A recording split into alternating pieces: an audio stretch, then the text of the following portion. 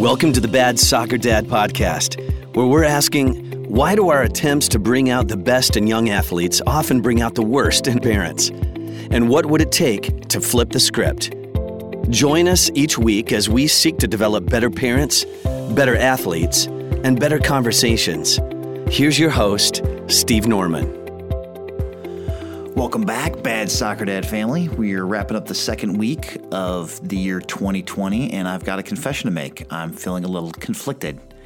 I think traditionally you get into a new year and you're like, hey, new year, new me, new you, new everybody. Let's look forward. Let's grab life by the throat. Let's win the day. And all of that is good, and all of that is right, and all of that is motivating and healthy. That said, rather than looking forward, I've been feeling compelled to look back, not like in a morbid way or not in a reluctant way, but I've been really wrestling with this whole issue of forgiveness. And I'm learning that if I don't kind of dredge through the most recent chapters of my life truthfully, I can't charge forward boldly.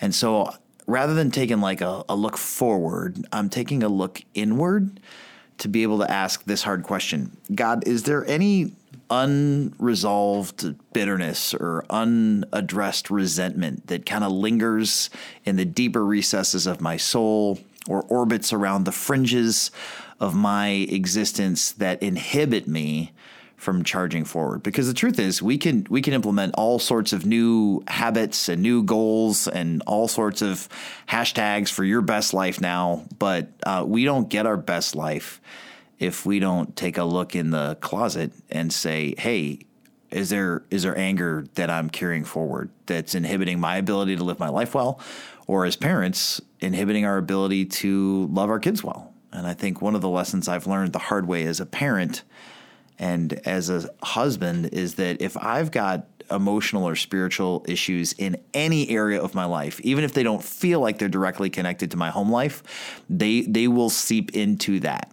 So whatever negativity I bring home or whatever negativity from a previous chapter of my life that I bring into the current chapter of my life runs the risk of poisoning the well. It can kind of carry over toxins that can hurt innocent bystanders that I'm in relationship with now, because that volatility is still simmering right underneath the discernible and obvious surface of my life. So here are some of the questions that I've been asking about forgiveness. And I think the reason that this is all so raw and fresh is I just got off of a spiritual formation retreat with some friends this past weekend. And the whole theme was forgiveness. And that in and of itself was rattling and unnerving, because I'll be more than happy to have a conversation about forgiveness or listen to a talk about forgiveness or have a session about forgiveness. But being forced to kind of withdraw from my regular home and work life and rhythms and be forced to spend some time in silence and reflection over the course of like a full 30 hours to say, all right, God, do I need to forgive? Or do I need to forgive again? And here are some of the thoughts that have come to the surface as a result of that journey. A few weeks ago, I was reading in Matthew chapter 6, and I heard Jesus say these words: "If you forgive other people when they sin against you, your heavenly Father will also forgive you. But if you do not forgive their sins, your Father will not forgive your sins." And for me, this is an alarming thought. I've been attending church services for decades, and I've sung about and celebrated and reflected on the boundless and beautiful and majestic mercy of God. But the implication is often that God's forgiveness is an unstoppable fount of mercy for me, but I don't have to give mercy to others unless it's convenient for me or unless I'm comfortable with it.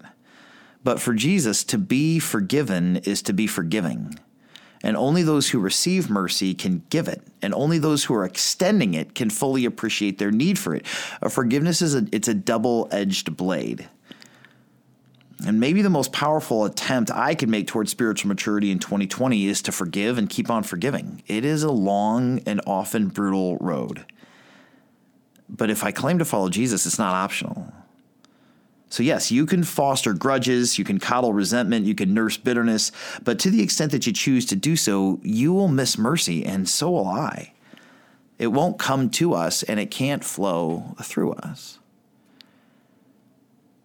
And when Jesus was walking this earth, his friends were asking forgiveness questions too. In fact, Matthew 18 says that Peter came up to Jesus and said to him, "Lord, how often will my brother sin against me and I forgive him? As many as 7 times?" And Jesus said to him, "I don't say to you 7 times, but 77 times."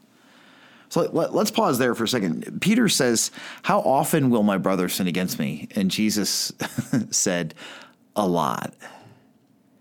And like the gift that Jesus gives to Peter in this moment is a reminder that our lives are littered with broken people and that hurt is inevitable, that people have wounded us, people are wounding us, and in the future we can fully expect people to wound us.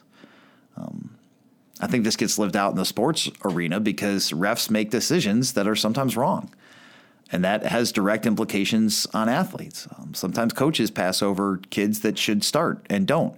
Sometimes teammates are gossipy and catty and petty towards one another. Sometimes club parents gossip about one another, and that fractures the larger team unity scenario. So yeah, there are deeper forgiveness issues in our lives, but there are very real wounds and hurts and offenses that spring to the foreground in kind of the bad soccer dad universe that we have to be mindful of and aware of. So when Peter says to Jesus, "How often will people hurt me?" Jesus is like, "Oh, hey, Peter, FYI, all the time. So I want you to be conditioned and practiced and rehearsed in how you're going to address this when it does happen." So Jesus, as Jesus is wont to do, tells Peter a story. He says, "Peter, the kingdom of heaven may be compared to a king who wished to settle accounts with his servants. And when he began to settle, one was brought to him who owed him 10,000 talents. Like I did my own rough Bible math on this and estimated it could be in the ballpark of like $6.7 billion.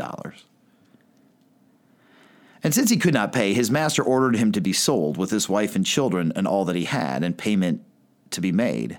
So the servant fell on his knees, imploring him, 'Have patience with me, and I will pay you everything.' And out of pity for him, the master of that servant released him and forgave him the debt. But when that same servant went out, he found one of his fellow servants who owed him 100 denarii and seized him and began to choke him, saying, 'Pay what you owe me. Have patience with me, and I will pay you,' the other servant said. But the first servant refused and put him in prison until he should pay the debt. And when his fellow servants saw that what had taken place, they were greatly distressed, and they went and reported to their master all that had taken place.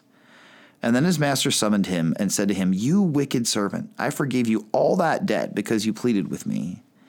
Should you not have had mercy on your fellow servant as I had mercy on you?'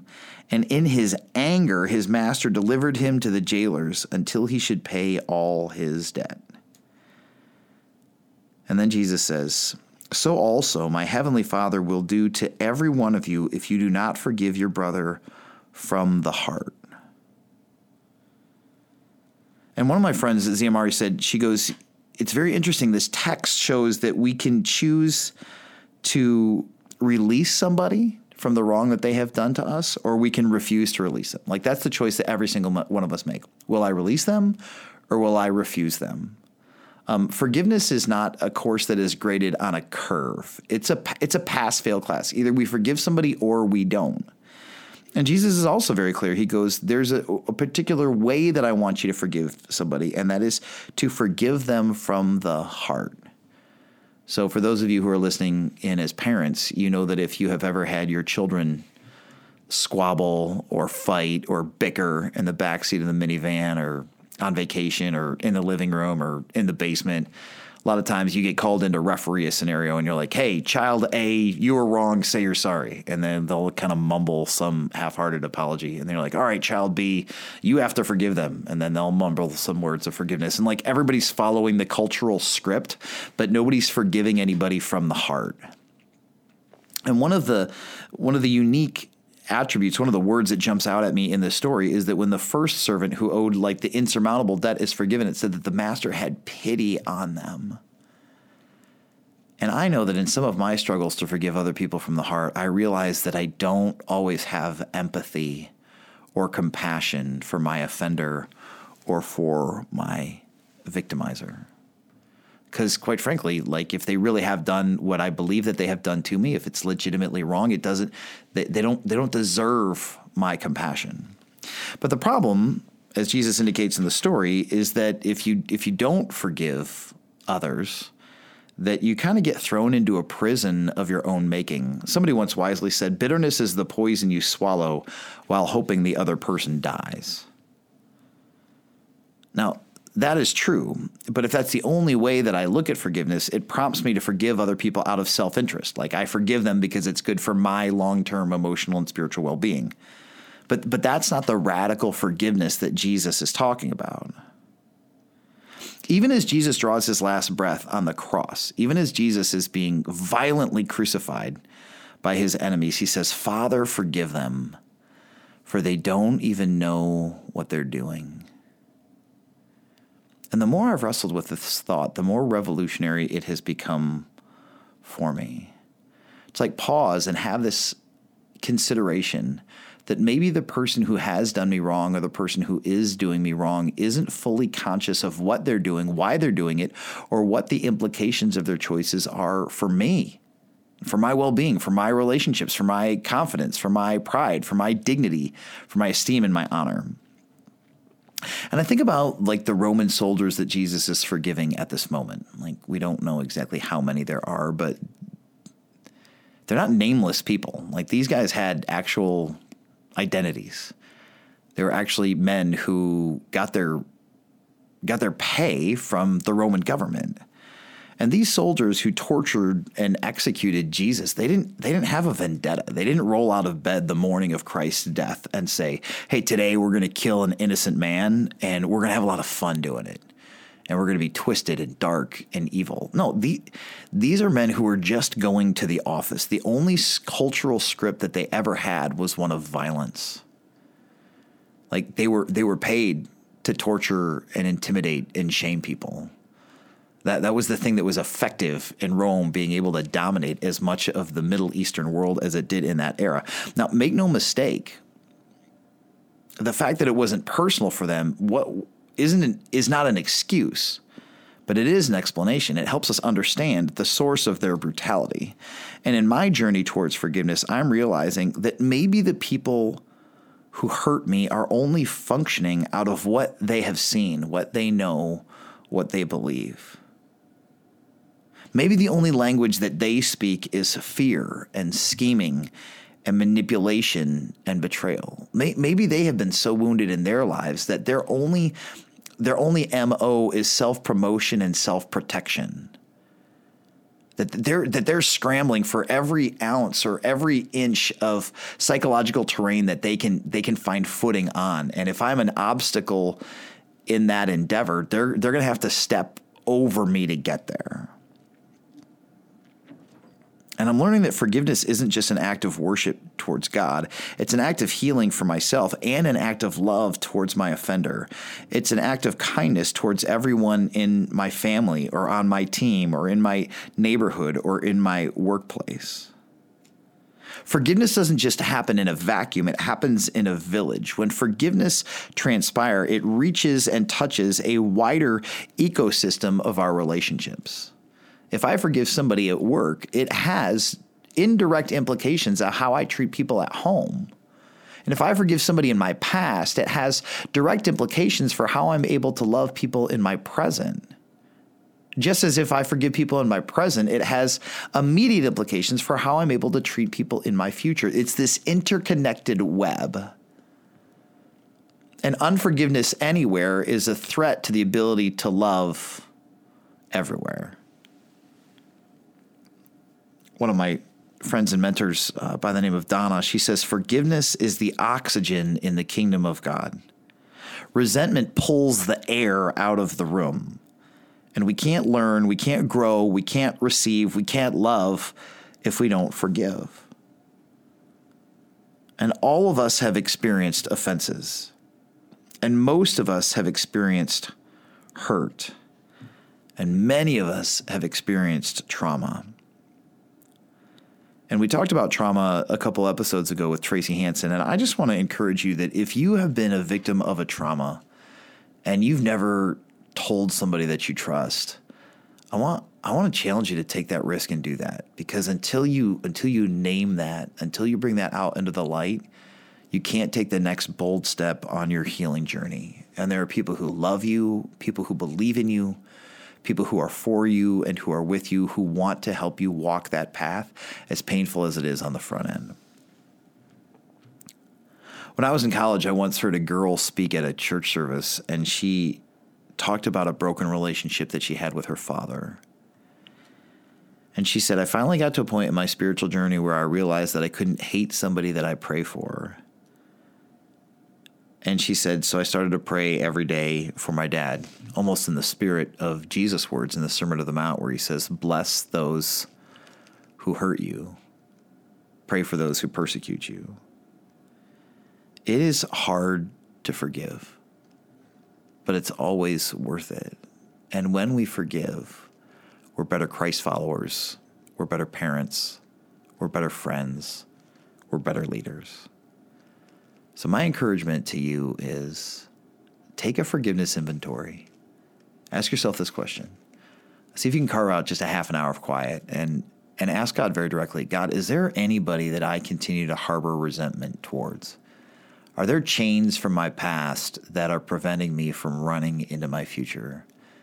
And if so, will you equip me? Will you enable me? Will you empower me by your grace to name those broken relationships? And will you give me the ability to start the forgiveness journey? Because forgiveness isn't a decision. Forgiveness is a discipline. And just like an athlete has to continue to lift weights or continue to practice explosive exercises to increase their speed or their jump, forgiveness is something that we work on. Forgiveness is it's just not moments. Forgiveness is a marathon. And it's something that has to get run every day. And either we're forgiving the same people over and over again, or we're forgiving new people for new offenses, because Jesus' question to Peter still rings true. Lord, how many times are people going to step on my toes? And Jesus' answer rings true. To the extent that we live in a broken world, we can expect to happen with alarming regularity.